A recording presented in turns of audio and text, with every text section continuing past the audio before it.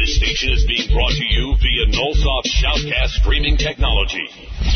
For more information, visit shoutcast.com.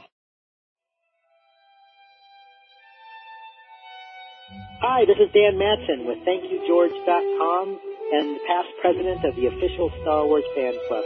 You're listening to Star Wars on Direct. StarWarsFanWorks.com, the home of Star Wars fan audio on the Internet. It's your home for Star Wars fan audio genre news, a comprehensive catalog of fan-made Star Wars radio shows, parody tales, and serious audio dramas. With behind-the-scenes features, a message board, reviews, tutorials, convention coverage, an Internet movie database-style directory of the entire Star Wars fan audio community, and the only fan audio community-recognized Star Wars Fan Audio Academy Awards held each year. StarWarsFanWorks.com. Fandom has a whole new sound.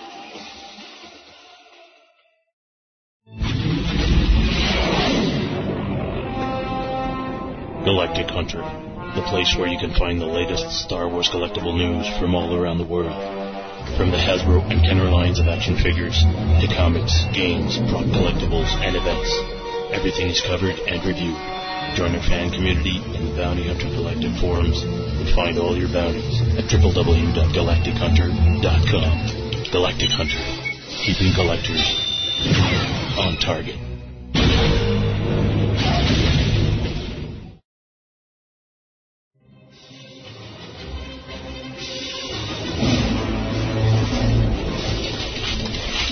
Every collector deserves the best. That's why our main goal at Federation Toys is to guarantee the highest quality items for the lowest prices. Yes, of course. Come by Federation Toys for Star Wars collectibles. Satisfaction guaranteed. Yes, Viceroy. Roger, Roger. All Star Wars and Direct listeners will get a 5% discount on their purchases.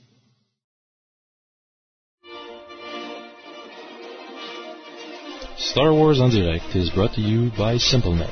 With SimpleNet, obtain a low-cost advertising for your company or, quite simply, a space to put your personal website online. Join us at www.simple-net.ca.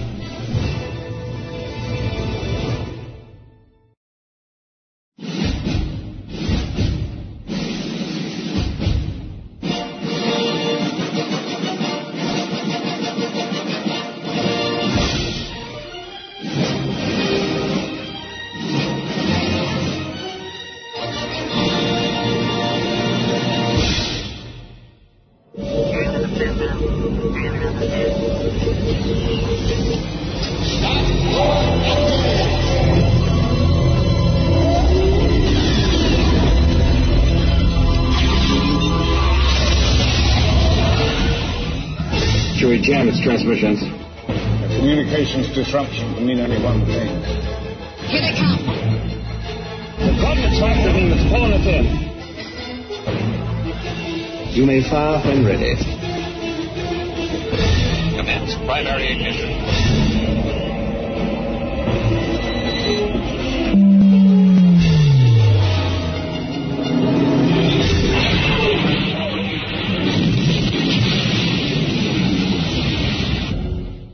And welcome to Star Wars on Direct, the voice of Star Wars fandom, ladies and gentlemen, on this beautiful June 14, 2005. And we're tonight interviewing a very special person. We're interviewing Shane Felix. Felix? Shane We'll Felix. ask him. We'll make sure. And of course, I'm joined here by my friend Danny, the producer of this show you're listening to. Hello. And Brian over there, who's saying all to all the people in the chat room. So, You think so? You weren't chatting with the people in the chat room. yeah, that was. And of course, today we're also gonna have the Pulse in our community update as usual. But right now we're gonna go to Brian, who's gonna tell us how you can contact us. You can reach us by email studio@swpn.com. You can also reach us by SMS by adding the user swpndirect@hotmail.com. You can reach us through the main site by listening to the chat. And you can get us webcam on the main page, and you can get us through the news group on the main page, www.swpndirect.com. www.starwarsfanaudioshop.com. So, as we fix Brian's microphone... Come here for a second. Talk. Better? Yeah, much better. Okay, better? Yeah. Okay. Awesome. Sorry. So as we fixed Brian's microphone, he's going to be able to do the rest of the show with us. Awesome. And, of course, I want to warn you that our delightful sound card that you cannot see on the webcam, sadly enough. You can't, right? No, I think I didn't. No, it's too low. Yeah. Might crash during the show, but don't worry. If it happens, just come back, and we'll be back within 2 to 5 minutes. Of course, there's there was a big raindrop today on Montreal, and there were some trouble with. Yeah, huge, almost a deluge, and there were some troubles with the line, so there might have been there might be some lag tonight on the show. Don't worry, it should be all right in the archives. Should we go to the word of the producer, or should I do my Batman Begins critic right now? Okay, word from the producer. Basically, it's the same as last week. So if you want to help us to promote the show or help us technically, send an email to studio@swendirect.com or info@swendirect.com. That's it. All right. And as I was saying, I was lucky enough to actually go see Batman Begins yesterday. And honestly, I'm very much surprised by the end result. I read the script a few months back, about last summer. That's right. And it's very accurate. So I'm really, really happy about that. They underused the character of Scarecrow in that movie. Ra's al Ghul is very well represented, and the first 15 minutes will make you grind your teeth, but you'll get over it because the rest of the movie is really, really nice. And by the first 15 minutes, there's only really 2 events that you're going to go, hey, wait a second, that's not how it happened in Batman in the first place. But it can go over. And the end of the movie is really nice because it leaves a door open for other possibilities, and it also leaves the door open for you to go actually watch Tim Burton's first Batman and still enjoy it. Awesome. So it's not a prequel, but kind of is. Not sure. Awesome. Compared to Revenge of the Sith? I'm still all the way Revenge. Okay. But I'm going to go see Batman again because it's a really good movie. Okay. There you go. So, Brian. Yes. Would you like to list the people in the chat for us? Okay, sure. We have Alpha Blast, Bloodcat, Dark Jedi, Icastra, Hobnoblet, Raven, Nathan, and Tiger Claw. Oh, crap. Prepare to jump into hyperspace on my mark. All right, stand by.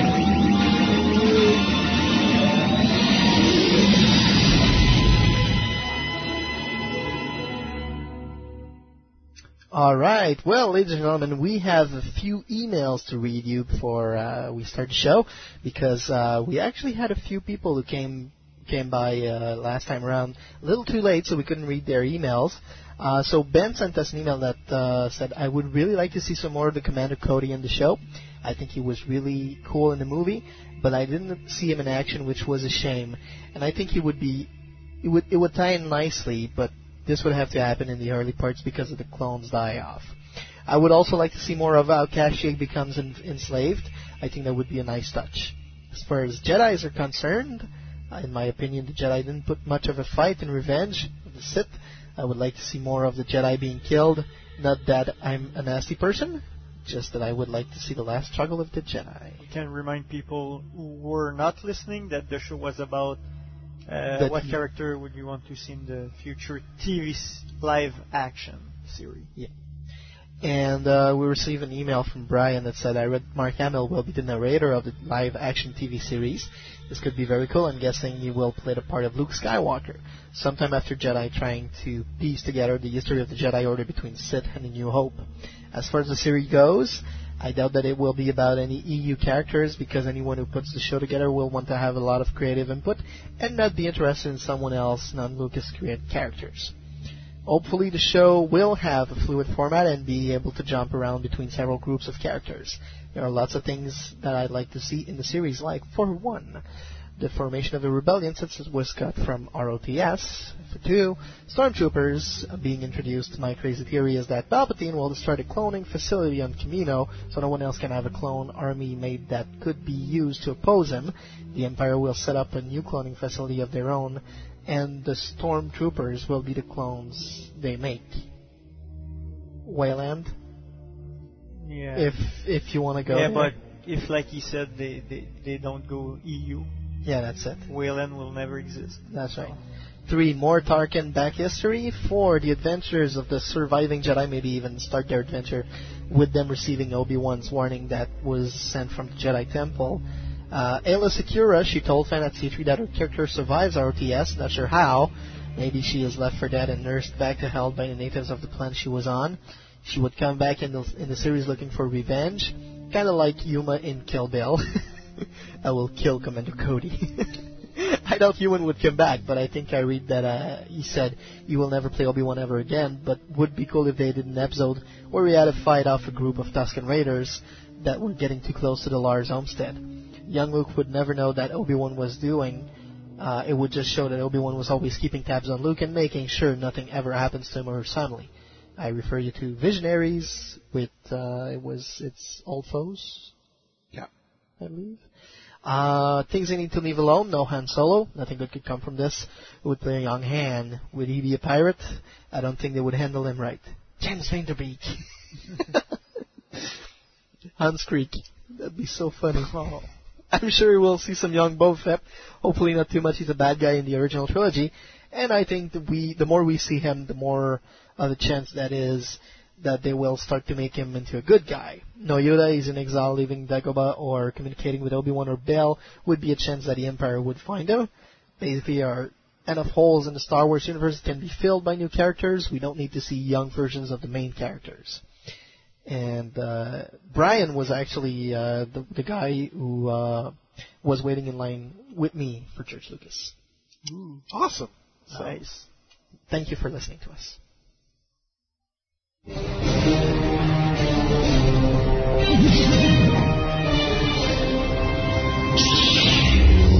Master Fisto, trust your insight, we do.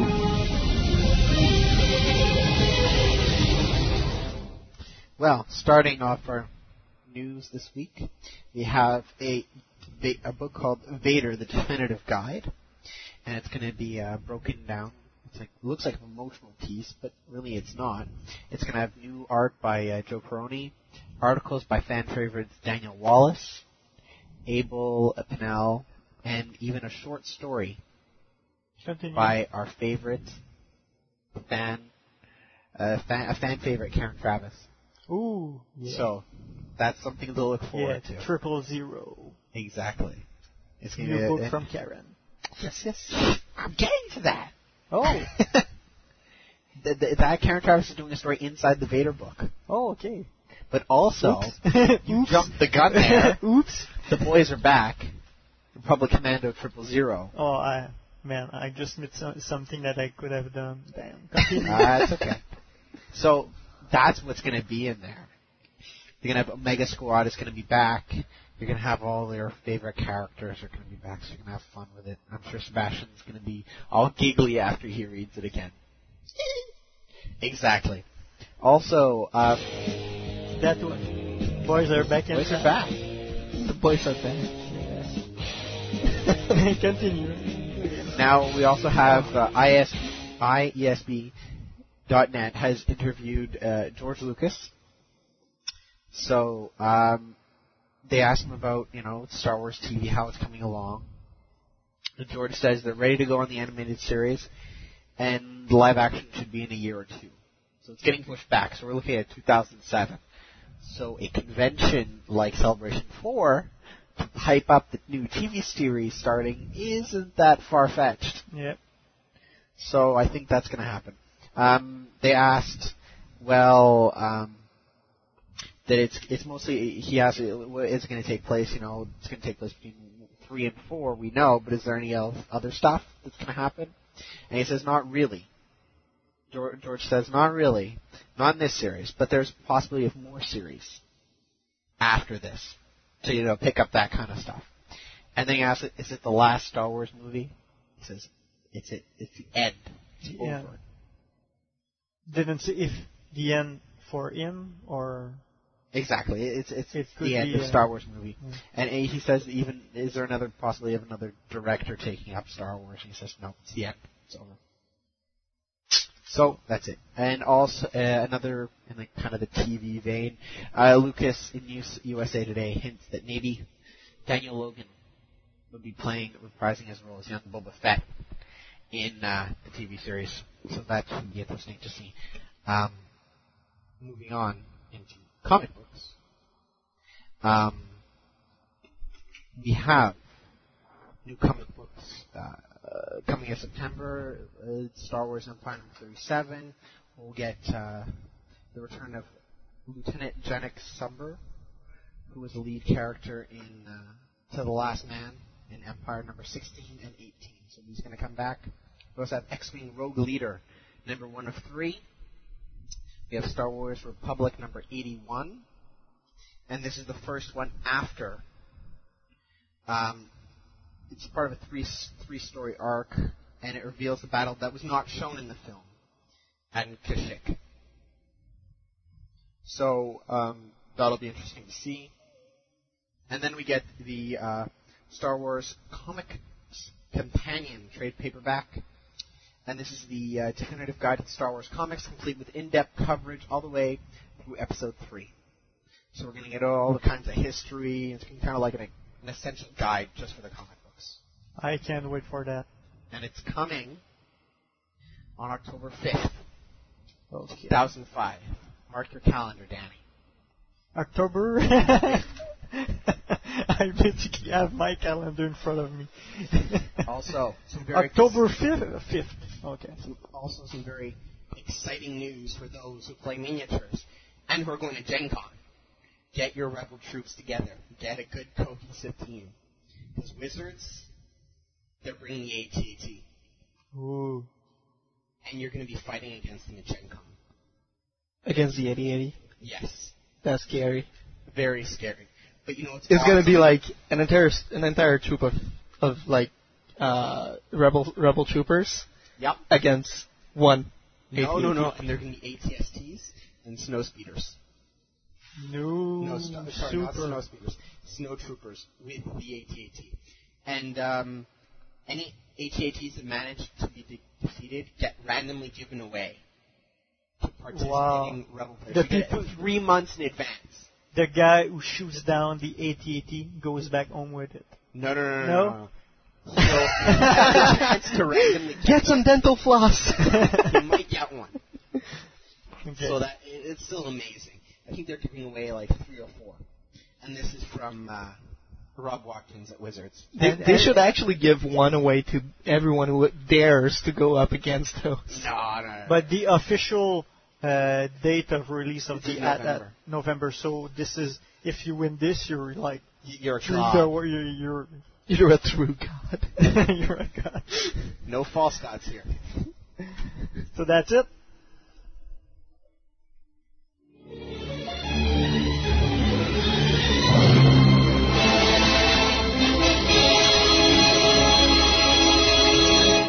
Okay, it's my turn. Quick radio and audio news.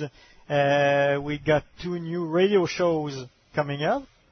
We got Roney Zone Radio from our friend Jeff Roney. So it's a radio show about Star Wars and about non-Star Wars subjects. So it's pretty much like Star Wars and Beyond with guests and everything. And soon to be released will be a new radio show called Star Wars FM. No, it's not on FM radio, but it's called that. It's by Matthew and Benjamin Lowen, and will mostly feature reviews on Star Wars item subject. Here we go. Also, the 6th episode of the parody There's No Hope has just been released. Be sure to check out the continuing adventure of Lube, Sky Stalker, and Dark Vapor. Ew, that's gross. Also, Force Flow Unlimited, under the direction of Joe Harrison, just released the first chapter of a new audio drama series named conquest of the empire. The synopsis of that is: the emperor is growing more powerful by the day, but his thirst for power and control are still strong.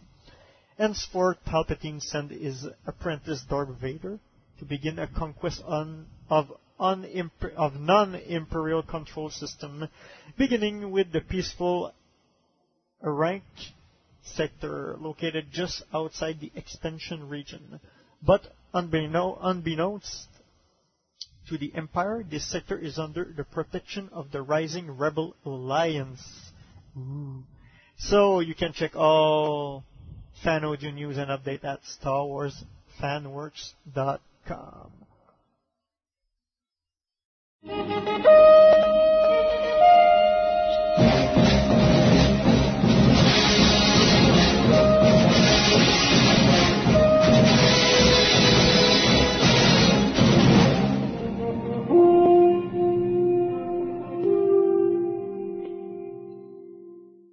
So let's see how many things I can do all at once here. I'm going to start by talking about the few upcoming events. Of course, we've got Governor Tarkin will be at the London Film and Comic Con Festival, and by Tarkin we're talking about Wayne Pigram here. It's going to take place June 25th and the 26th in Earl's Court, and we shall click on the link above for more information, and the link above is, of course, www.londonfilmandcomiccon.com. Toronto Symphony Orchestra Star Wars concert will be happening on June 28th and June 29th. It is still unknown to us if there is any place left, although we ultimately doubt it. The concert? The concert in Toronto. C-3PO, Boba Fett, Chewie, and Luminara will be at a Super Mega Show.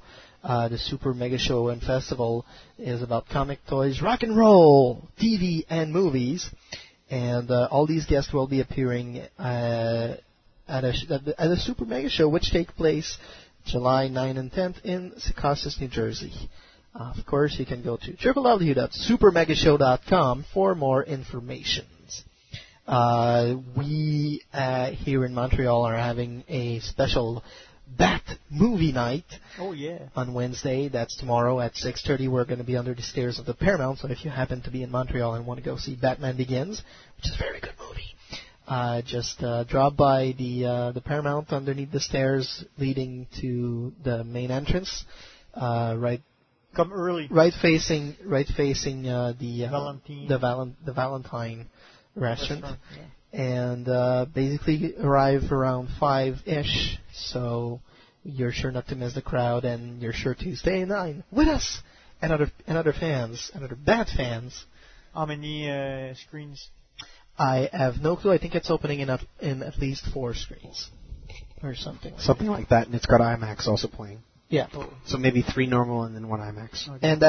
And still, Batman, as grand as it is, I wouldn't recommend to go see it in IMAX because it's too much of a dark movie. Okay. So, and dark movies never come out that well. Too bad it's not playing in digital. Yeah, well, that's because Star Wars raped them. We should have all digital theaters. Yes. We're not up to that yet. But it really is what eventually, we should all have. Yeah. And we've got words back from Con Carolina that happened last weekend. 2 weeks ago? Last weekend. Was it last weekend? We're weekly Brian now. We're weekly Brian now, yeah, that's it. And Con Carolina ended after having carried on from Friday to Sunday. It was basically Nathan Butler that was there all the way. And he would have posted really every day, but he couldn't, sadly enough. Con Carolina, in his basic words, it was basically, and I'm spent. Quoting Austin Powers. But basically, Con Carolina 2005 was a lot more hectic than Con Carolina 2004, mainly because they were doing so much more. With his story and Star Wars Tales, he was having such a lot of fun, and he was on both fandom and writing tracks, so he was very, very busy. This was made all the more hectic by it also being the weekend of his 1-year anniversary with his fiancée. Needless to say, it was busy. We don't want any more details. They were really involved in panels and organizing That's it. games and all stuff. Organization of the convention itself. Brian's choking on his cough. Breathe, boy, breathe. It's okay. You can cough. If it will, actually no, don't cough. Kill yourself. All for Star Wars.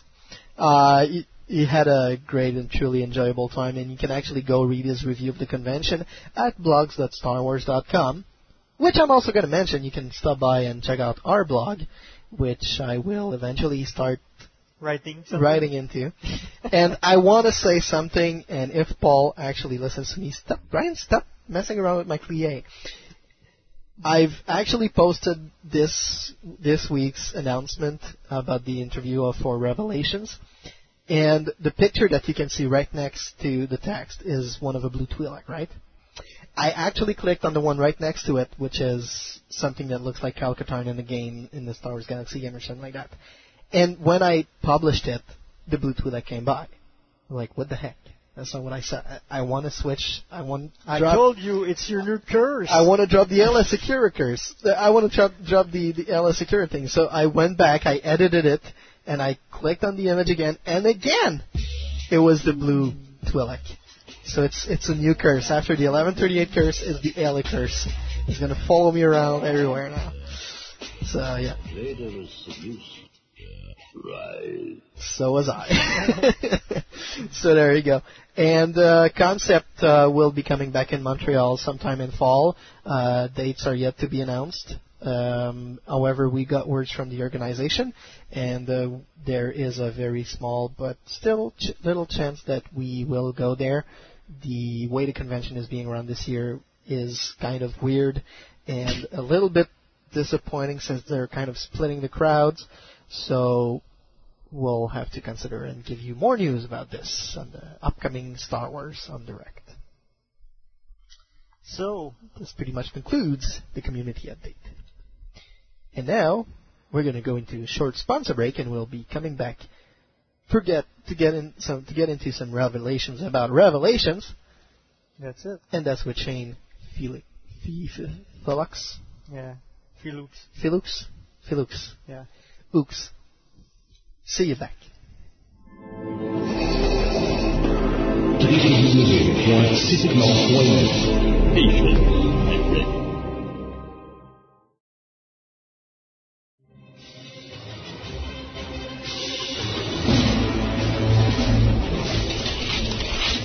Every collector deserves the best.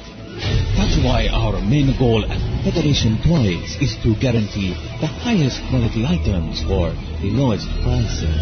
Yes, of course. Come by Federation Toys for Star Wars collectibles. Satisfaction guaranteed. Yes, Viceroy. Roger. All Star Wars and Direct listeners will get a 5% discount on their purchases.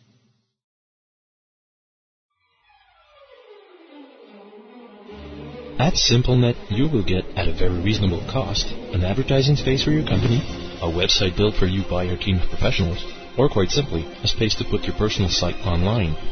The online gamers are not forgotten. We can offer fixed prices of bandwidth, as well as solutions for turnkey pre-configured game servers. Join us at www.simple-net.ca.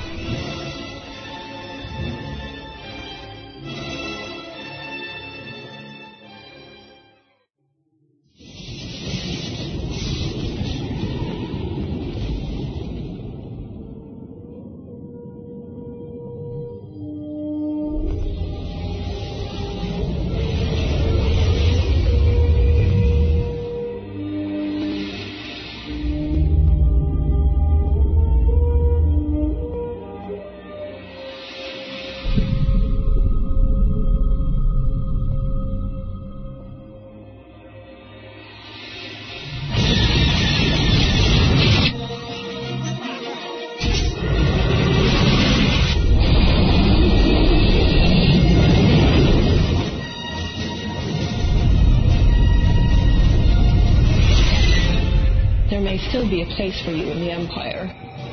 There is always useful. My vision's on my own now. Are your troops ready? Yes, my lady. The artifact is the priority. Do you have it? It's not his to give. It's mine. And Terran Anwar? I leave that to you. I want some answers. I really don't care what you want. Ready my ship.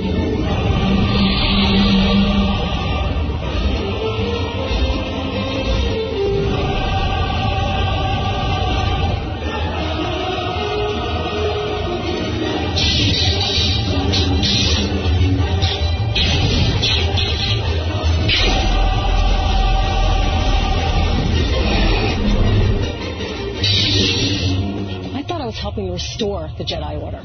But she lied to me. Look how far you've strayed from the Jedi path. She used me. I know what I've done.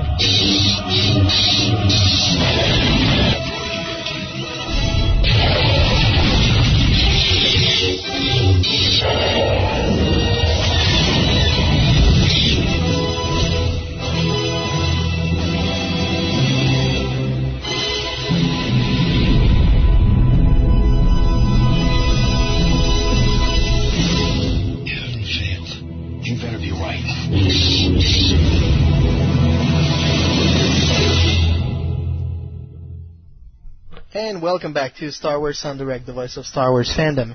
And Danny is going to look at me, and I'm going to look at Brian, and Brian's going to tell us who's in the chat right now. I am. Bloodcat, Dark Jedi, Edna, Castra, Hobnoblet, Raven, Nathan, and Tigerclaw. There you go. So we got all 12 of you, and a bunch of other people listening to this broadcast right now into the archives. And thank you for joining us today, because we got somebody really special with us. It's none other than Shen Felux of Star Wars Revelation. Hi, Shane. How you doing? Hey, guys. How's it going? Pretty good. Yourself? Good. Very good. All right. So we're gonna go straight into the interview.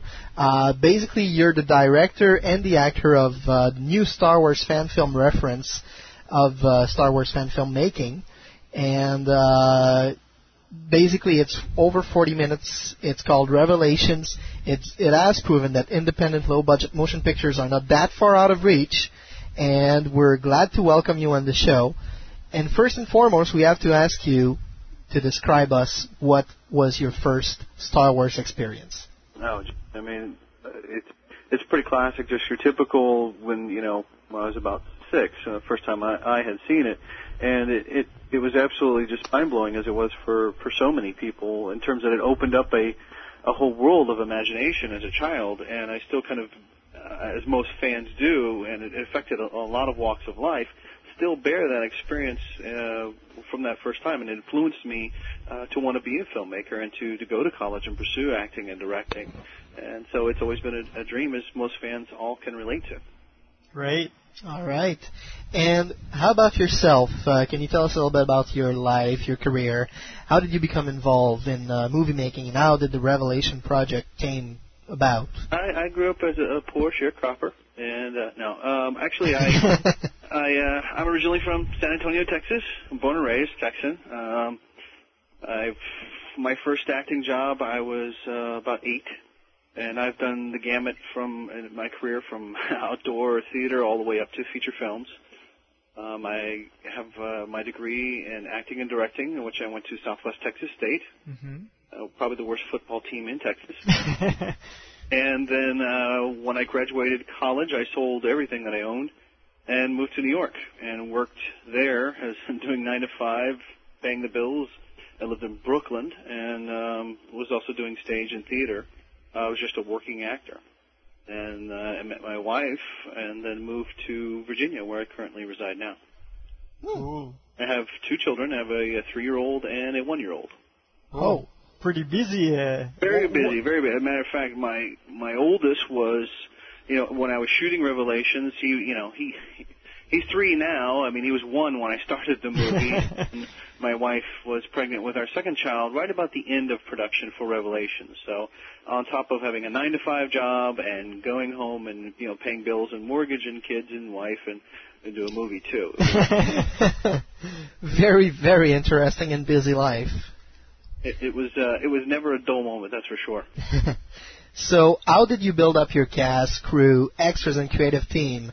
I mean, even your wife had a big role in Revelations. Mm-hmm. And my wife, Dawn Cowings, who is the writer, producer, and costume designer for Revelations.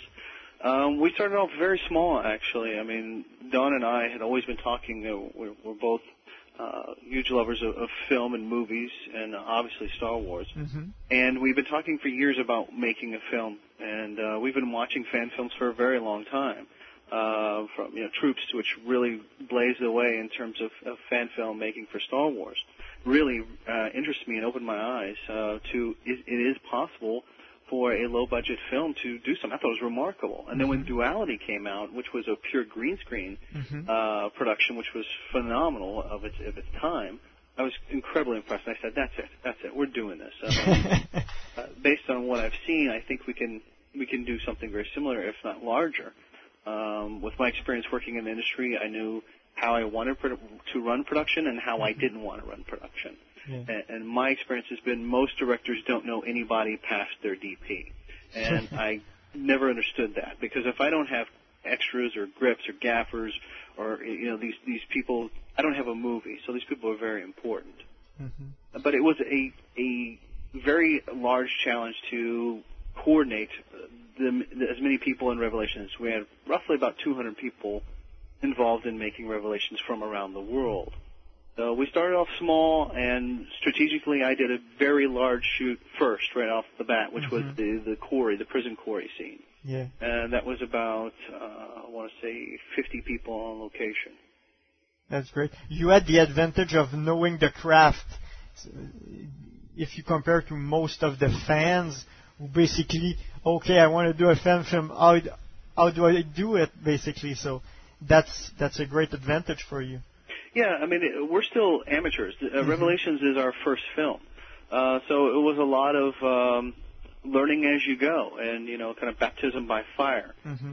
But if somebody wants to take, it depends on what type of production you want to do. Do you want to just shoot your friends in their bathrobes and their sneakers in your backyard with a home video camera and have fun? If so, that's great. Make film, do it as much as you possibly can. Or if you want to make a large production on a professional scale, it's a totally different strategy that you have to do in terms of it's about management of people and resources, and it goes into a lot when you do a very large production. Cool. One of the many things, as you mentioned earlier, your wife had a big role into it. She almost played the same role as George, Rick, and Tricia played for Star Wars. And you happened to be almost like George because you were directing the movie, but you also made it as an actor into Revelations. How did you manage both sides of the camera? I didn't want to, first of all. I did not want to act and direct because it's a bitch to do both, to be blunt. My wife, and Sarah Jaworski, is the co-writer of Revelations, my wife had written Cade with me already in mind. I mean, he's an angry jerk, so basically typecasting and casting couch work really great. But she wrote me in mind when she wrote the character. Then when it came time to actually casting, I cast people that I knew, my friends, and acquaintances, that sort of thing, because I can't get professional actors to work for free to shoot with me for 2 years, or get a year into production with a professional actor, and then they're going to ditch on me because they have a paying gig. Because paying gigs are going to come first before some low budget, no pay Star Wars fan film. Yeah, of course. So who the people you contact? Your friends. And so I tried to find friends of mine that I knew who had, at least a decent presence, had some experience, and who I felt could really pull the job off. When it came to casting for Cade, I couldn't find anybody. So Dawn just said, well, look, we wrote him with you in mind. Why don't you just, play him? And I went, well, he's not a principal character. He's more of a secondary. So I was like, okay, I'll do it. Shouldn't be too difficult. But it really is. I wish that I could have spent my entire focus behind the camera. But when you're making an independent film like this, you really can't, because everybody's wearing so many different hats. I'm the executive producer, I'm the director, I'm the actor, and I'm the prop builder, set builder, and costume. You wear so many hats that you can't focus on one job. because typically you have a production crew. Our production crew is me, Dawn, Sarah, Jack Foley, my DP, and that's about it. That's cool. But it shows that you had experience in acting. That's my take on it. Oh, well, hopefully. I mean, I don't know. I mean, some people like other characters, some people don't. It's all a matter of taste. But hopefully, I did a convincing job, and people enjoy the performance I did with Kate. It was basically me, just the other side. Okay. All right. Revelation is something that really gives us another step into fan filmmaking because mainly of the special effects that are so well done. I mean, they're just amazing. Mm-hmm. How many people worked on these special effects, and how did you manage the post-production? You mentioned around 200 people, and from what I could saw in the movie, there's at least 50 actors. So considering all the gaffers and all that, maybe 75 people for the shoot, 125 people for post-production. Is that accurate or somewhat accurate? No, actually, for post-production, it was 8. In terms of effects. And 4 of them actually doing the work. The other 4 doing coffee? Right. No, doing little bits of this and that as they could, as real life would allow them to. Because you have to understand, again, these are volunteers. They're not getting paid. And my effects team is from around the world. So there's Zap in Sweden, there's Adam Benton in the UK, there's Dub in Arkansas, there's Zephyr Mustafa in Boston, there's Ian in Seattle, Ron, he's in the United States, then we have Australia, and Lithuania, Audrius, my map painter. So they're like from all over the place, and everything was coordinated online. Now, turnover-wise was very large. I probably went through about 30 artists in terms of the effects post-production side, where somebody would come on and then they would just die or fade away. And it's very common with effects artists and CG artists. Mm-hmm. Amazing. The really cool ships and all of the designs that we see in Revelations, are they almost all original creations? They are. The principal ships of Revelations are our own unique creations. Most of them were done by Adam Benton, the UK. He did the Janus ship, the Corvus, the one that folds, the wings fold up in the prison planet. He did the Exigence, which was our take on a carrier. TIE fighters, the one that blows up in the shipyard. And he also did the Declan ship, the Cougar. Terran ship, which is the one that you see in the beginning, was actually a concept sketch that I had drawn out very badly. That I wanted it to look like a very formula racer. It was supposed to be sleek and sexy and fast. And I gave it over to the CG artist, Mark Wood at the time, and he banged out a three-dimensional version of my concept, and then eventually it started to change, and eventually Elaine, who's in Canada, a brilliant modeler, picked it up and refined it and finished it out, and then that was what was used through through all the movie. Cool, great. In the movie, there's many space pursuits, but there's one in particular that stands out, and it's actually the best anyone around here has seen in any Star Wars fan film ever. How do you direct a scene like that, especially with people from all over the world? We know George Lucas has the little post-it / big boards of pre-production and all the little drawings he does, but how do you do that? Did you add a lot of input into it, or was it all up to the FX? One of the great unique things about working for Post Effects and Revelations is, I collected a whole bunch of guys from around the world, and then I coordinated them in an online forum that I had created for Post Effects. And then I would coordinate with these guys each and every day. Tasks were then divvied out to each artist who I felt fit best with that task and the skill set that they had and their availability. Then direction was given to them in what was needed in their particular task. Let's take, for example, the shipyard chase, where the TIE fighters are chasing the Cougar through the shipyard, and all that stuff blows up and all that. That was done by one artist. Wow. I would give him direction online and sometimes even a phone call to really explain what I wanted to see in this particular scene. Then the artist would go and create an animatic based on what the direction that I have given him. Now, a lot of times I would allow the artist to own a piece of the scene for them. That keeps them interested. That creates a synergy within the group because I'm not trying to micromanage people. I want them to feel that Revelations is not just my movie, it's also theirs. There's a piece of everybody who worked on this film in that film. It's not just my film. So I would say, in a shot like the shipyard chase, my most important things was point A, point B, point C, and point D. I don't really care what happens in the middle of those. Show me what you got, and then we'll talk about it. So a lot of times I would hand over some control to the artist so that way they can be artistically challenged and also put in their own vision or own feedback into a shot. And then when they submitted that to me, then we would make changes or notes, or if I'd say that's perfect, don't change it or whatever, until eventually we got something that we both approved of. And then from there we would go into final shots. That's good. The final product is incredible. The chase is wow. That chase almost didn't get into the film. It was going to get cut. I had already gone through 3 artists who were supposed to do that shot, and then a year later, it's still not done. 2 years later, it's still not done.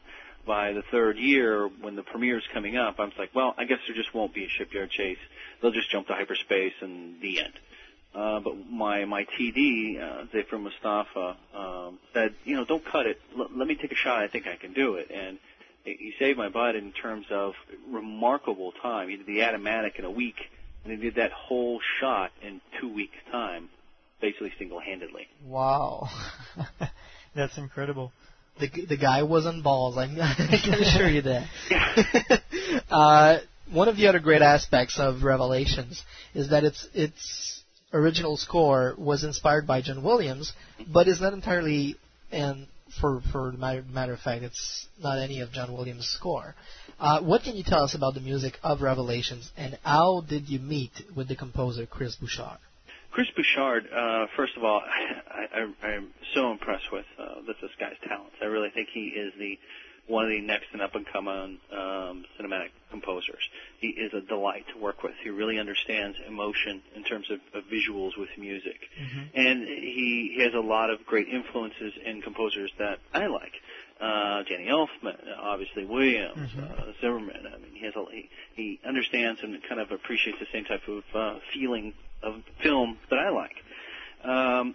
When we approach the score of Revelations is set in Star Wars, but we have our own original characters, we have our own original story idea. So the idea, I wanted you to feel like you are in the Star Wars universe, but it's still Revelations. It's unique. I'm not retelling a story, a story that's already been told before, or showing you characters that have already been shown before. I'm trying to give you something new, unique, and different. And I wanted the same thing with the music. I didn't want to just take Williams' music and rip it off. We've gone through all this effort to try and make things original. I think we should also allow the composer to show his original work too. And it was a real difficult choice in terms of the opening of the film. Do we use Williams' score opening, or do we do our own original? And eventually it got down to the point where it's like, look, it seems kind of silly to just use Williams in the beginning and then all the rest of our stuff. It should be all or nothing as far as I'm concerned. A lot of fans, don't like that. Because the opening of Star Wars, you're expecting a very certain sound. And, we don't have a full orchestrated, piece. We're using, our composer is using synths, and he did a remarkable job in giving an orchestrated sound without spending the big money of having an orchestra. So there's parts in the music that I am absolutely amazed by. And the way he got the job is that he emailed me and said, are you looking for a composer? And originally I had one at the time. And I said, yeah, but it's not really kind of working out. I said, I tell you what, I'll send you a little segment of the film, and you score to it, and then show me what you got. And I gave him a really difficult piece because it's all just incidental. And he got it back to me in a weekend, and it was absolutely it was mind-blowing what he did within just 2 days. And I said, you got the job. From then on, we would work.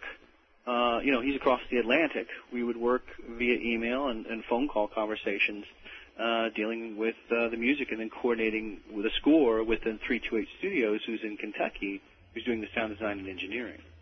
Nice. All right. When you were doing Revelations, did you have in mind a portfolio piece for a possible future job at a major company, aka Lucasfilm, as you mentioned in the interview on TV a few weeks ago, or were you just doing it for the fun of it? For the fun of it, first of all. I mean, first and foremost, we were fans. We love film. Filmmakers. We like to tell stories. And Star Wars has always been a dream to play in that backyard, to live that experience. I mean, gosh, there's so many people that, just as kids and even as adults, you're like, boy, I'd give anything, give my left nut just to be in Star Wars, that type of thing. And we had that opportunity to do that. So first of all, when we started this project, the idea was to have fun, involve as many artists as we possibly could. I really wanted to, showcase as many, because there's a lot of talented people out there just won't get discovered simply because they don't have the opportunity or nobody's going to see them. I really wanted them to spotlight people and show the industry, look what the little guy can do, and then also to show what we could do to the industry in terms of here's a bunch of nobodies putting something together, and hopefully it could be a portfolio or a resume in terms of furthering my career as a filmmaker. But I'm not holding my breath on it. I mean, if something comes of it, wonderful. If nothing comes of it, hey, oh well, we gave it one hell of a ride, and we made a Star Wars film. Nothing can take that away, and I'll always remember that. I made a lot of great friends and contacts by making this movie, and to me, that's reward enough. I mean, I hope I can continue on, but if not, I don't have to live with regret of saying what if. Yeah, you did a great movie anyway, so. That's it. Just the satisfaction of having raised the bar for fan film is like great. Well, I hope so. I mean, if it inspires other people to, they can look at Revelation and say, hey, if those guys can do it, I can do it. And they sure can. I mean, that's absolutely right. And if it inspires other people to go on and make film and continue and maybe raise the bar of independent or filmmaking or fan films, that's wonderful. I'm honored, but I think there are a lot of talented people out there, and it's just going to get better and better.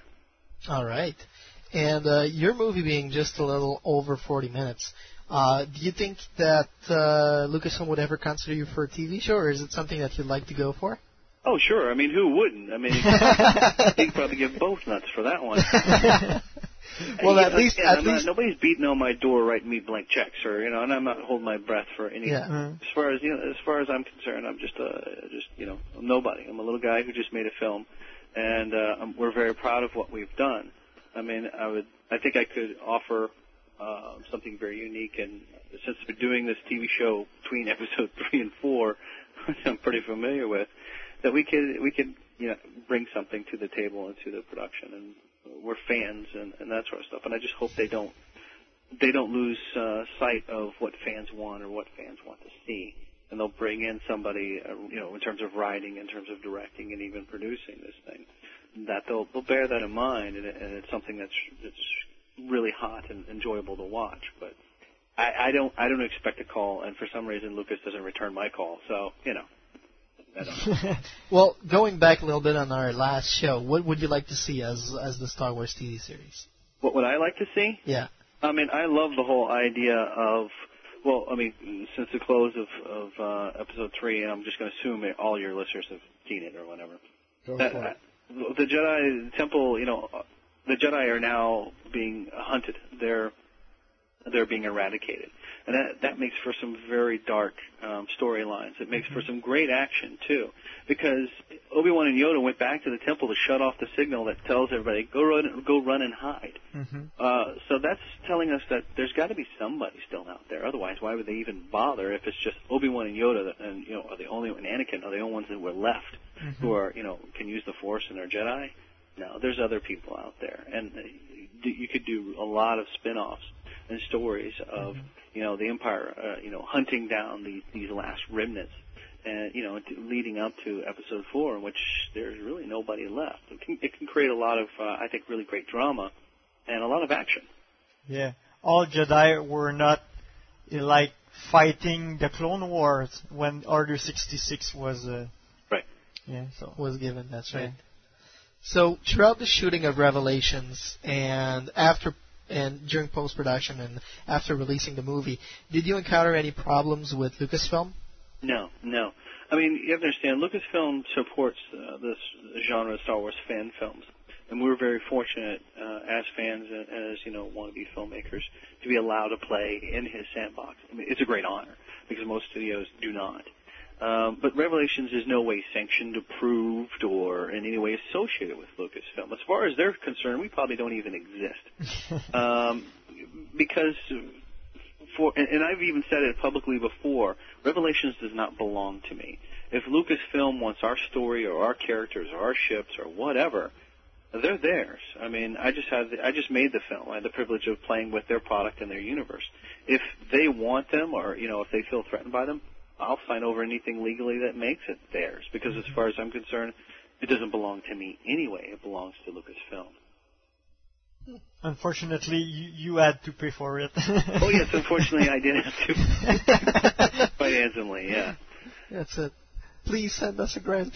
Yeah, money was always, it was very difficult with the film. I'm still paying for it.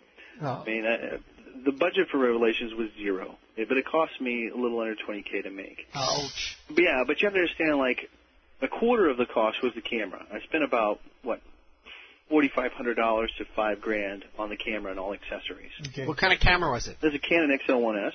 Okay, yeah, okay. And that makes sense. I had to buy a new computer, and then a hard drive, and another hard drive, and another hard drive, another hard drive. I mean, there's about a terabyte holding Revelations because of all the work that goes into it. And, every animatic, every work in progress, every shot, I have to archive and keep. So it got very heavy, and of course it gets expensive for buying hard drives and then food. To feed 160 people can be expensive. Oh, and then insurance. The film has like a $2 million policy to protect everybody on the film and protect the film itself. Mm-hmm. So I pay for insurance. I pay for liability. I pay for all the costumes. To costume 160 people can get expensive. I mean, just the prison quarry that has, I want to say like 25 to 30 extras. Mm-hmm. I have to buy, goggles for 30 people. Well, let's say a goggle is $5 mm-hmm. each. That's $150 you just spent on goggles. Mm-hmm. And then that's just the goggles, and then all the other pieces and stuff. You can easily spend about, $1,000 on one shot just on costumes. At least you had the 501st for the armor. Yes. So. Yes, yeah, absolutely. 501st absolutely rocks. I'm a member of Garrison Tyrannus here in Northern Virginia myself. Okay. They're great guys. They do a lot of great charity, and they're great to drink with and have a good time with. They're a lot of fun. Yeah, we saw that at Celebration 3. There you go. With Revelations taking place between Episode 3 and Episode 4, were there boundaries that you didn't want to cross just in case Revenge of the Sith would contradict your vision of your movie?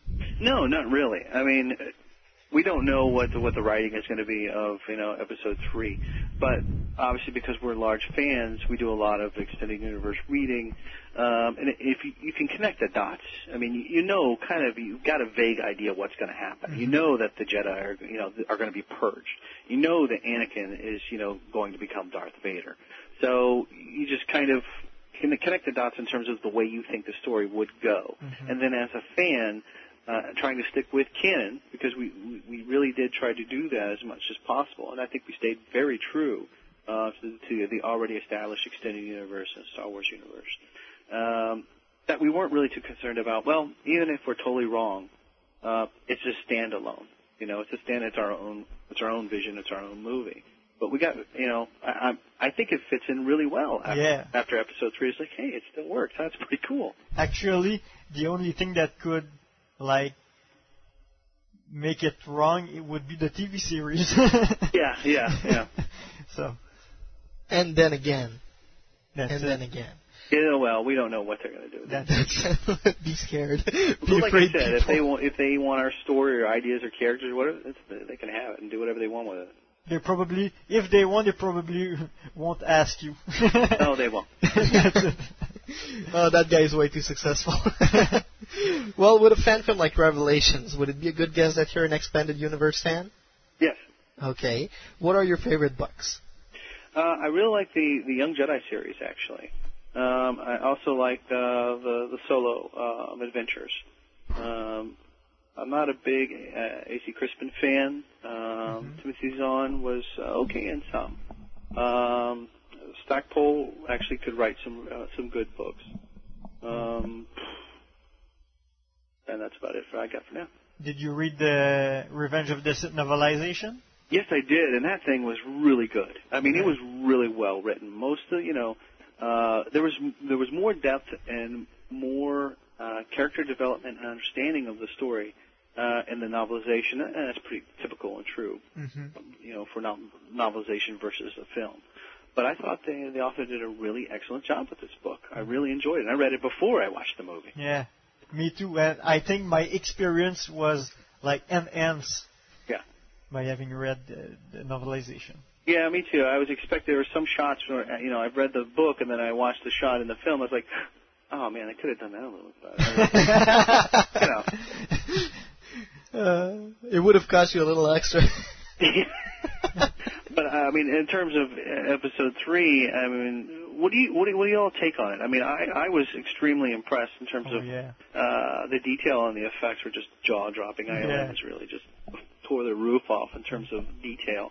Yeah. And I like this story. I mean, there's still people bitch, are obviously the writing, the acting, but I'm like, I don't see anything really wrong with it. What are you people expecting?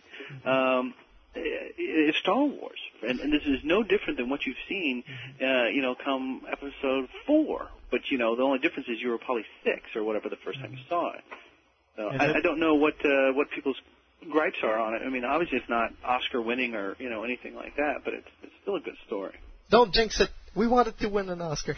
That's never going to happen, guys. You know that. No. Well, probably for special effects. Well, maybe yes, special effects. Okay. Music, maybe. Yes. Costuming, absolutely.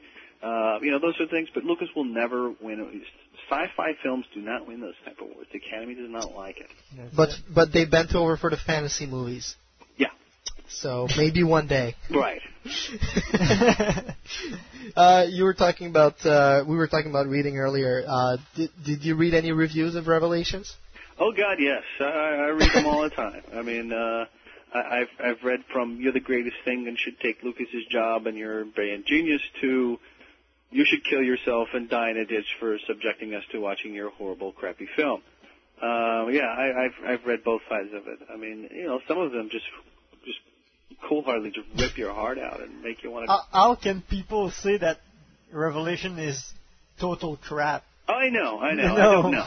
But there are a lot of people who do. And you have to understand, though, that is just what film is. I don't care who you are. You're Lucas, Spielberg, Coppola, Scorsese. There'll be people who hate your movie, even though you are big and famous or whatever. There are still people who hate Matrix or whatever. And so there's no pleasing everybody. And you just have to develop a thick skin. And, let's see, out of 3 million people who have downloaded the movie now, and maybe 50 people say they absolutely hate it, that's a pretty good ratio. Oh, yeah. They can live with it. But it still stinks. It really hurts. And it hurts me because the biggest gripe that I hear is that the acting isn't that good. And it really hurts me when I hear that, because I'm like, is it that bad? I mean, maybe I'm too close to it. I mean, I can't see it. When I watch, Revenge of the Sith, I say, I don't see any difference in this performance other than the beautiful costumes, the big money, the gorgeous sets, the stunning effects, but and the big name stars. But you strip all that away, and it's like, what's the difference? I guess I should take it in terms of a compliment, really, because people aren't comparing, it seems, Revelations to a fan film. They're like pitting me up against Revenge of the Sith, which is a $114 million film. That's it. Compared to my $20,000. So I guess it's kind of a compliment, but it still stings. People look at Revelations, they look at the production value, so they expect, 20th Century Fox, Lucasfilm, ILM, Skywalker Sound, and it's like, no, it's Shane in his basement with his friends. It's still a fan film, guys. It's still an amateur film. And so, To know that because I'm very proud of my cast. I've never seen anybody with so much devotion, dedication on this project. I mean, Gina Hernandez, who played Taryn, she had like a blood transfusion and would come, and I kid you not, and come shoot with me the very next day. Wow. She had a sprained wrist and is fighting at 4 a.m. in a cave that's 57 degrees for 3 days. She gave everything and more. And they live in New Jersey, which is a 5-hour drive to come to Northern Virginia and shoot with me. Mm-hmm. Frank Hernandez, who played Declan, he's been a huge supporter, and he would come help me work on the set. They would help donate costumes, props, anything that we ever needed. They were there. Holland Gedney, who played Ro, really grew in this film. She got very strong. This is their first film. Most of them don't have any camera experience whatsoever. So it's like, what do you expect? I mean, based on all the fan films and even independents that I've seen, I'm like, I think it's pretty good. But that's me. I'm a little biased. No, the acting was great because I don't remember like another fan film. It shows that you had training. Most of the cast had training. The only other fan film I think we could actually compare yours to, and it's not even really fair, would be Night Quest. Mm-hmm. And even there, I mean, like the special effects were not that good and the acting wasn't that good. But it was the first 26 minutes long movie, and people went gaga over it. And it's like really good fan film. And Broken Allegiance. Mm-hmm. And Broken Allegiance. That's the movie. You're talking about. Yeah, that's it. So it was quite something. Yeah. So I mean, to go back to your question, I've seen and read many reviews. I go to lots and lots of forums and read what people are saying because I want to know, what do people think of this film. Mm-hmm. And my film is only as strong as my weakest link, and that weak link can affect the entire film. For an independent film, for a low-cost budget, for basically just a bunch of nobodies and amateurs getting together and making a film, I'm pretty proud of what we've accomplished and what we've done. I've talked to a lot of other people who, or even, at a higher caliber than me, and it's like, what did their first film look like? Big bag of crap, usually. And so, because you learn a lot as you shoot and as you get better and better and better. So I know every ugly hair and mole in Revelations. I could point out every flaw in the whole film. So most of the things that people say, I mean, it's like, it's not a surprise to me. I already know about it, and even worse, I'm my worst critic. And if anything, Revelations hurts me in a way because it doesn't represent my full potential. I know I can do better. I know this isn't the best that we possibly can do. So I want to, do it again and prove to myself, I can do better. If not, I'll quit, whatever. Of course, I'm sure you know of the official Star Wars Fan Film Awards. Yeah, I was there at Celebrations 3. It was really cool. And, of course, you know about their policies about fan films. Mm-hmm. Would you like to see them change them so that fan films like Revelations could be included in this Lucasfilm recognized competition? Not really. I mean, it's not going to happen, guys. I mean, first of all, because of legality issues. You can do a spoof, a documentary, mockumentary, comedy, stuff like that, and intellectual property is not protected by those. You could actually sell and make money off of a Star Wars spoof, like Hardware Wars or Spaceballs or whatever. But if you try to do a serious extended universe film, no, that's a big no-no, as a matter of fact.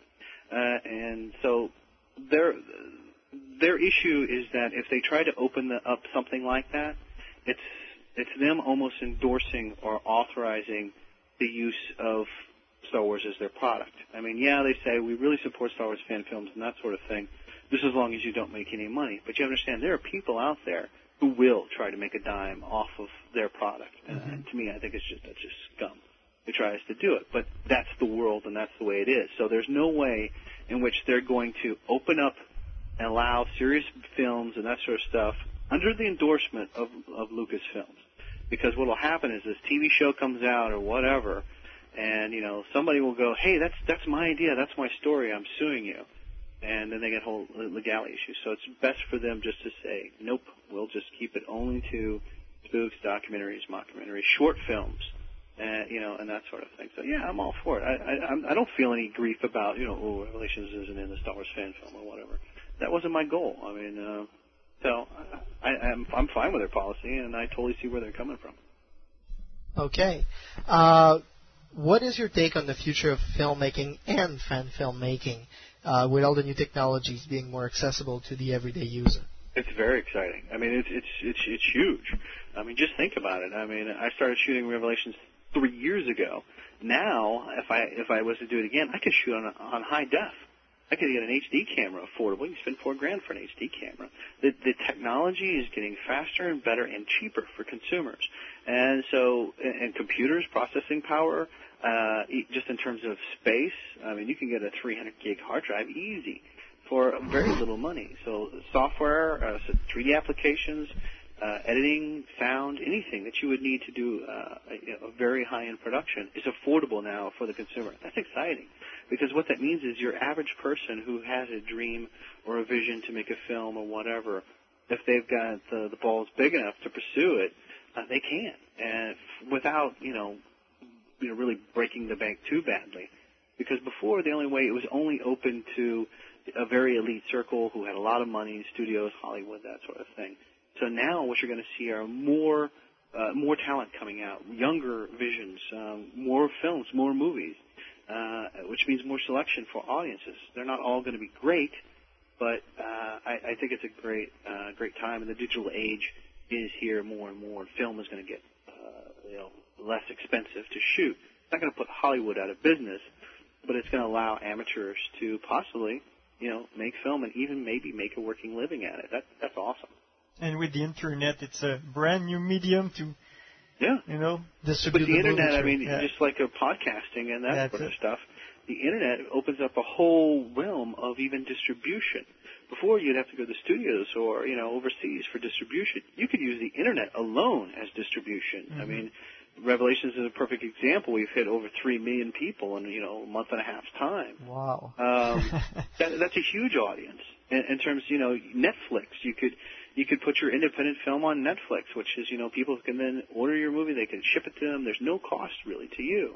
DVDs and DVD burners and stuff like that are very affordable. You could easily do your own distribution and selling your DVDs and, shipping them and that sort of thing from your own home to around the world, and very affordably these days. So, yeah, I mean, the internet and technology and everything, it's really, really very exciting.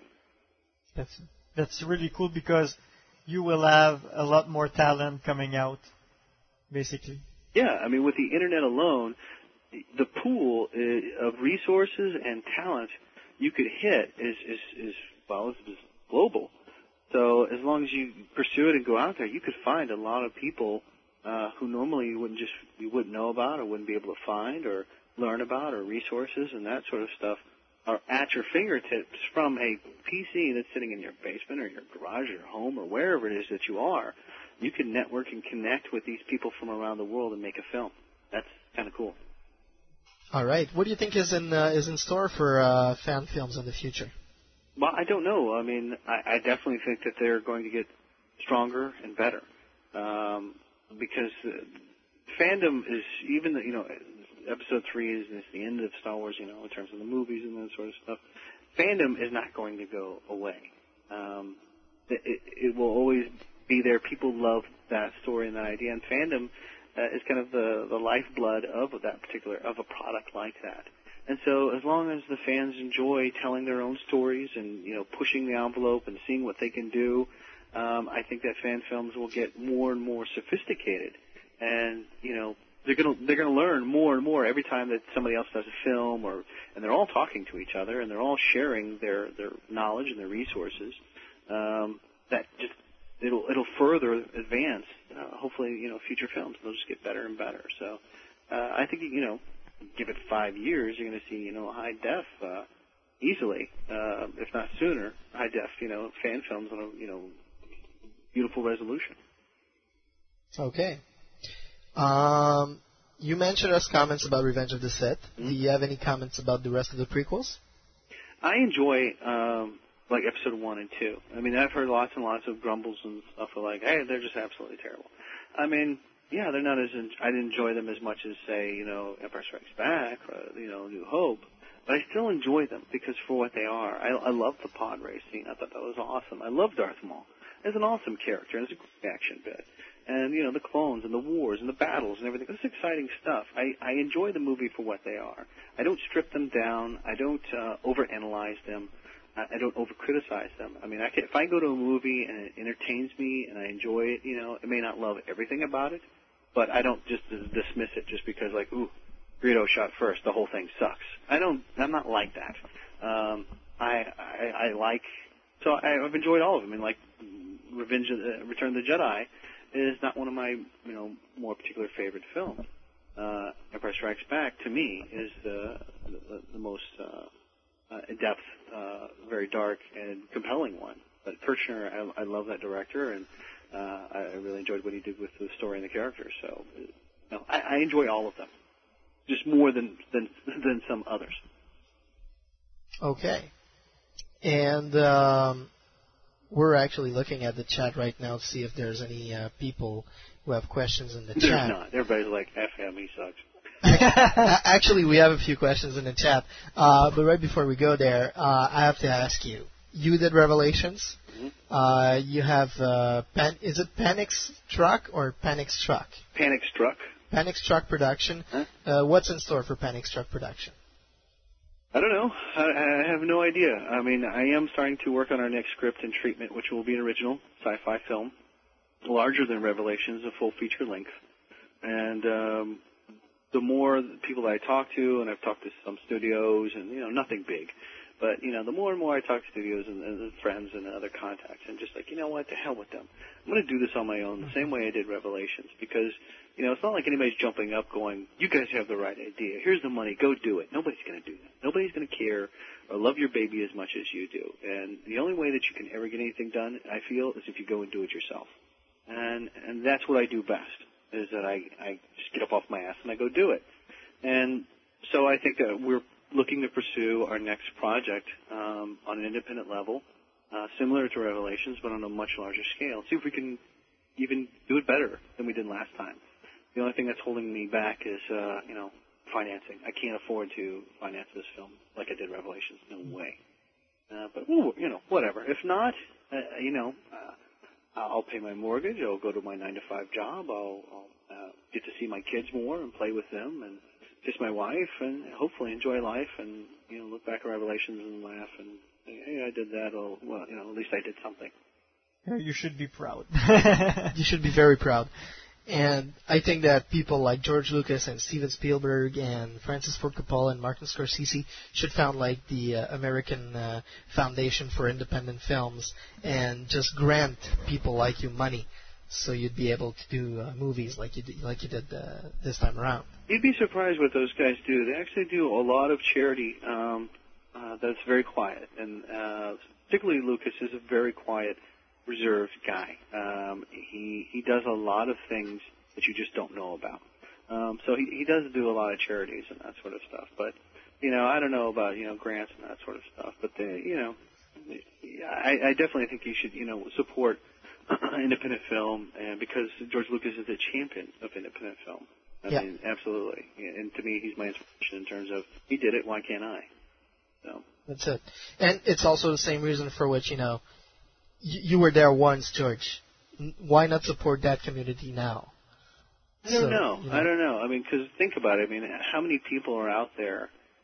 Everybody thinks their film is the greatest. Everybody thinks their script is genius. Nobody really goes, I suck, and, my script sucks. There's lots of talented, people and not so talented people out there who really, some people who just have no clue, and they shouldn't be in it or whatever, but they still have to live their dream, and kudos to them. But think about how many people he would be inundated, or all these type of people, even, in Hollywood. It's very exclusive, because of, and I don't know why. Why does everybody want to make film? This is the most painful thing in the world. It's labor. I don't know, not that I can have child labor, but I've, gone through it with my wife. But why does everybody want to be a filmmaker or an actor or a director or whatever? God, it is painful. lot of fun. That's why we just do a radio show. Yeah. You don't have visual. You just have to do some editing, and that's it. Maybe that's what I'll do. I'll go do radio shows now. Yeah. Or maybe an audio drama it's the same kind of editing for sound, but you don't have the images. That's it. Just have to adapt the script. But the visuals aren't there, so. Yeah. Sometimes that's what makes a difference, and especially in a fan film like Revelations. Yeah. So, quick, really little question from the chat, Brian? Oh, is there going to be a Revelations 2? No, there will not be a Revelations 2. I can't afford it. And if you could? If I could afford it, sure. Well, maybe. Yes. Oh. You're really starting to sound like George Lucas. If I could afford it, which I can't. I don't know. Maybe. The thing is, I can't make any money off of it. So, I'm going to spend 3 years away from my, working my ass off. And really, ulcers and, the best diet I've ever been on is making a movie. It's like nicotine, caffeine, and stress. They're the best diet. Box. So, I don't know. Throw some money at me and I'll see. All right. Just for our information, how many interviews have you been doing until now for Revelations? We know you've done ours. Yeah. We know you've been on TV. I think it was NBC. All right. I'll roll through it. Let's see. CNN, CBS, MSNBC, TBC, USA Today, LA Times, New York Post, a couple other podcasts, a few radios, G4 Tech TV, Attack of the Show. Basically everywhere. Yeah, it's silly. It's really great. Again, I've heard people, accuse me of, or I don't know. It's weird. I don't know if it's jealousy or envy or just, some people don't like to see other people succeed, or I don't know. But, they're accusing me of, like, the producers of Revelations are whoring themselves out or, buying, media attention to their movies. Like, I haven't done anything whatsoever. It's not like I call anybody and say, hey, you should interview me. Did I call you guys and tell me to, to do the show? Nope. No. Same thing with anybody else. I didn't call CNN. I didn't call CBS. I didn't contact anybody. They contacted me. And it's because of Revelations is not just, a fan film. The story really is about the little guy standing up and doing something big.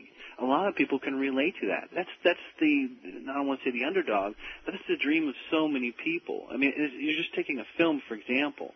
But, if you had the opportunity to live your childhood dream or whatever it is, and it's affordable now, and, the skill set's there, and if I gave you the opportunity, would you guys take it? Yeah. Yeah, sure, why not? What do you got to lose? And that's what really the story is. It's like, look what these guys have done with so little, with nothing, with hardly any experience, and it's created a wildfire on the internet. 3 million downloads in a month and a half, 2 months' time is pretty phenomenal for an independent nobody out of Northern Virginia who made a film out of his basement. So that's what the media and the story is about. And it's also about the revolution of the digital age of independent filmmaking. Okay, we have a question from the chat. The Marty Wan wants to know about I'm not gay. All right. The jib arm. About the what? The jib arm. How did you get it? The jib arm. Okay. I bartered. I was talking about the 30-foot jib that I used in the quarry. That was provided by Bird's Eye View Jibs, and I basically just cold called them and said, you guys don't have a website. I tell you what, I need an operator, and I'd like to borrow your 30-foot jib for a one-day shoot. In exchange, I'll build you a pro-image website. And they said, that sounds great. So I did a lot of that in the film, of bartering, in terms of, I'll trade you service for service, or, I'll promote your product by, driving traffic to you or stuff like that from our website. And, I work with people in terms of negotiating like that a lot. And so that's how I got the jib. Nice. Good marketing skills there. Again, my mantra is you don't ask, you don't get. There you go. And really, what do you got to lose? The worst thing to do is cuss you out or say no. And if they say no, then don't give up. Go to somebody else until they say yes. That's it. Or just keep on harassing them until they say no. Don't harass them. When they say no, they mean no. But, you just say, hey, I appreciate that. Can you refer me to somebody who might be interested in this? And usually they're, if you're professional, if you're courteous goes long way, and act like you know what you're doing and you're organized, then people respect that, and usually they'll say, I have a buddy who's just starting out or whatever who might be interested in this, and he'll refer you to him.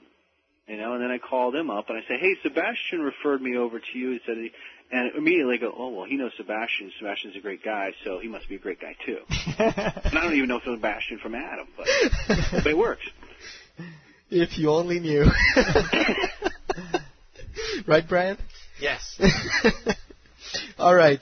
Well, we don't have any more questions in chat. I was really burning it up there. Cool. So like one, my mom. Yes, Mom, hi. You had two. It's pretty good. I had another question, but I edited it out. Oh, okay. Okay. No, my girlfriend is not in the film. Neither is my wife. She's behind the scene. Okay. They're both behind the scene. Yeah, well, there was questions before, like one the kissing scene between myself and Ro. A lot of people go, oh, is that your girlfriend? Oh, is that your wife? No, it's not. It's just a friend. It's acting, people. Right, exactly. It's like, not real people. It's just like Aiden Christensen kissing Natalie Portman. Right. How do you like it? What do you think? So there you go. Neither is the spaceship or Lightspeed Travel or any of that. It's all a movie. It is? Damn, you just popped my bubble. All right. Well, now it's time for the Star Wars on Direct liner. I believe Danny sent it to you by email. What the hell is that?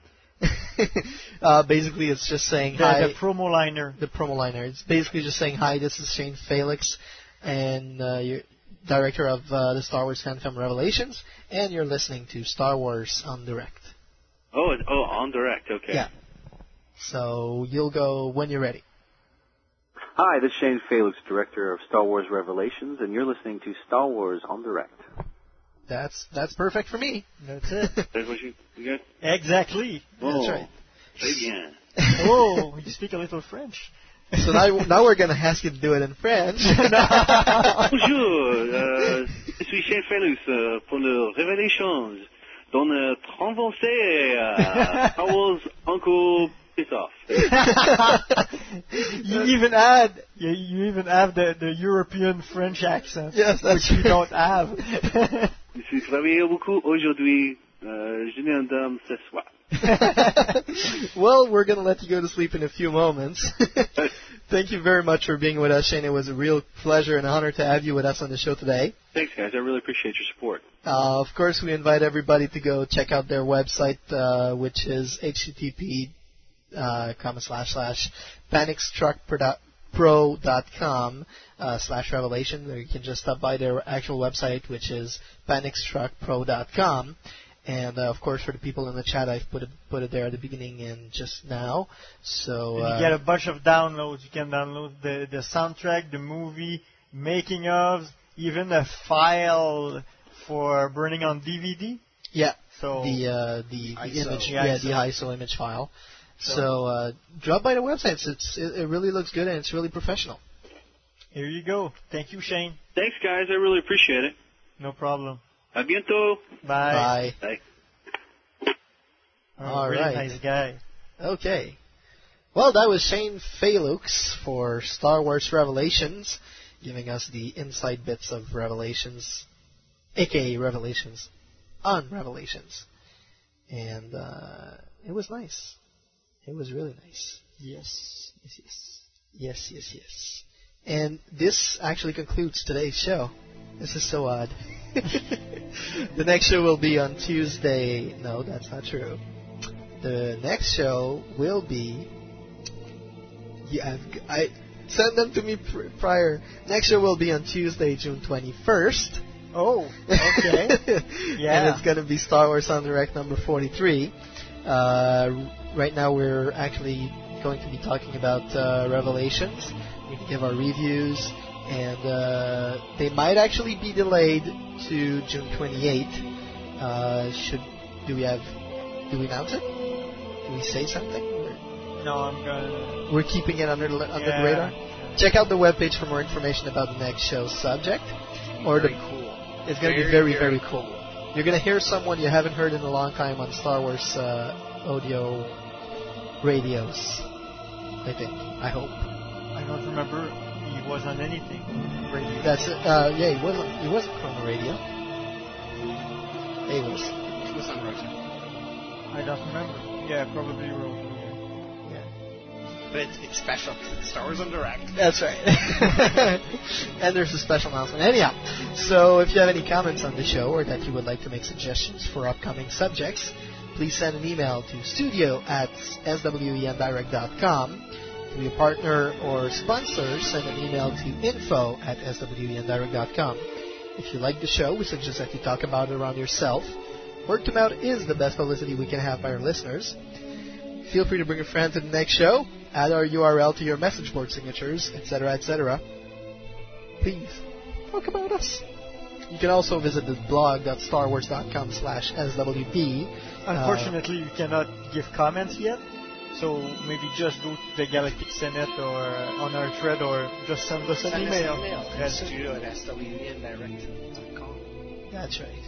All right, well, we're going to take a second to thank our sponsors, FederationToy.com, Sitclan.net, our web host, simple-net.ca, our partners, of course, AnakinandHisAngel.com, Nerf-Herder-Anonymous.net, the largest collection of Star Wars references and actors, the fanfiction SW Redemption, which can be found at swredemption.com, FurryConflict.com, Trek Wars, the Furry Conflict audio drama, Millennium Falcon, the Galactic Hunter, keeping collectors on target as usual, T-Bone, Star Wars Universe, and the Galactic Senate message boards, available at StarWarsWithAZ.com, and StarWarsFanWorks.com, the home of Star Wars fan audio. All links are available in the partner section of our website. Let's just say, for the Revelation review show, yes, just send us your review of the fan film, and we will read it on the air. If it's not the next show, it will be on the 28th. So you can send it right now, and we'll be collecting them and reading them online at the next show dedicated to Revelations. And the first people to send us their review will receive something by mail. We'll win a prize of some sort. Ooh, a prize, you say? A prize, I say. A prize including stickers of Star Wars Original Trilogy and DVD. Oh, okay. But there's going to be something else. We just haven't figured it out yet because I just thought it up. So. Oh, also, I'm going to be getting the Ultimate Missions Revenge of the Sith, so we'll be able to talk about that briefly. Oh, yeah. All right, and for those of you who have learned about the book Anticipation, the real-life story of Star Wars Episode 1, I've started reading it, and Jonathan did a great work writing that book. So we're going to be commenting it pretty soon. So feel free to pick it up if you want to follow up on what I'm saying. If it's not this month, it will be early July. Yeah. Basically. Or something. So for all the crew here at Star Wars on Direct, this is Romite saying, see you next time on Star Wars on Direct, the voice of Star Wars fandom.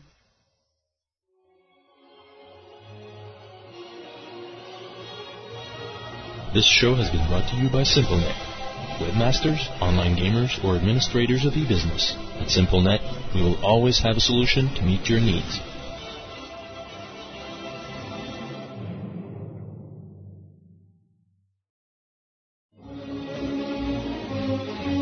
You were listening to Star Wars on Direct, the voice of Star Wars fandom.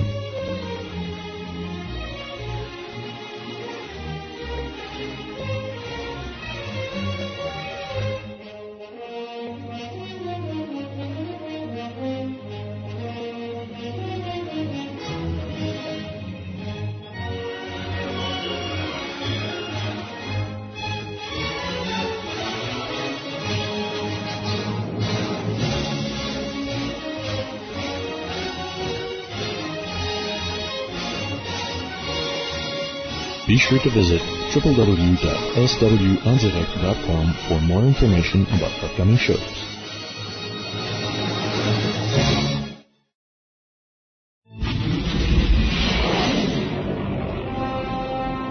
Galactic Hunter, the place where you can find the latest Star Wars collectible news from all around the world. From the Hasbro and Kenner lines of action figures to comics, games, prop collectibles, and events. Everything is covered and reviewed. Join our fan community in the Bounty Hunter Collective forums and find all your bounties at www.galactichunter.com. Galactic Hunter, keeping collectors on target.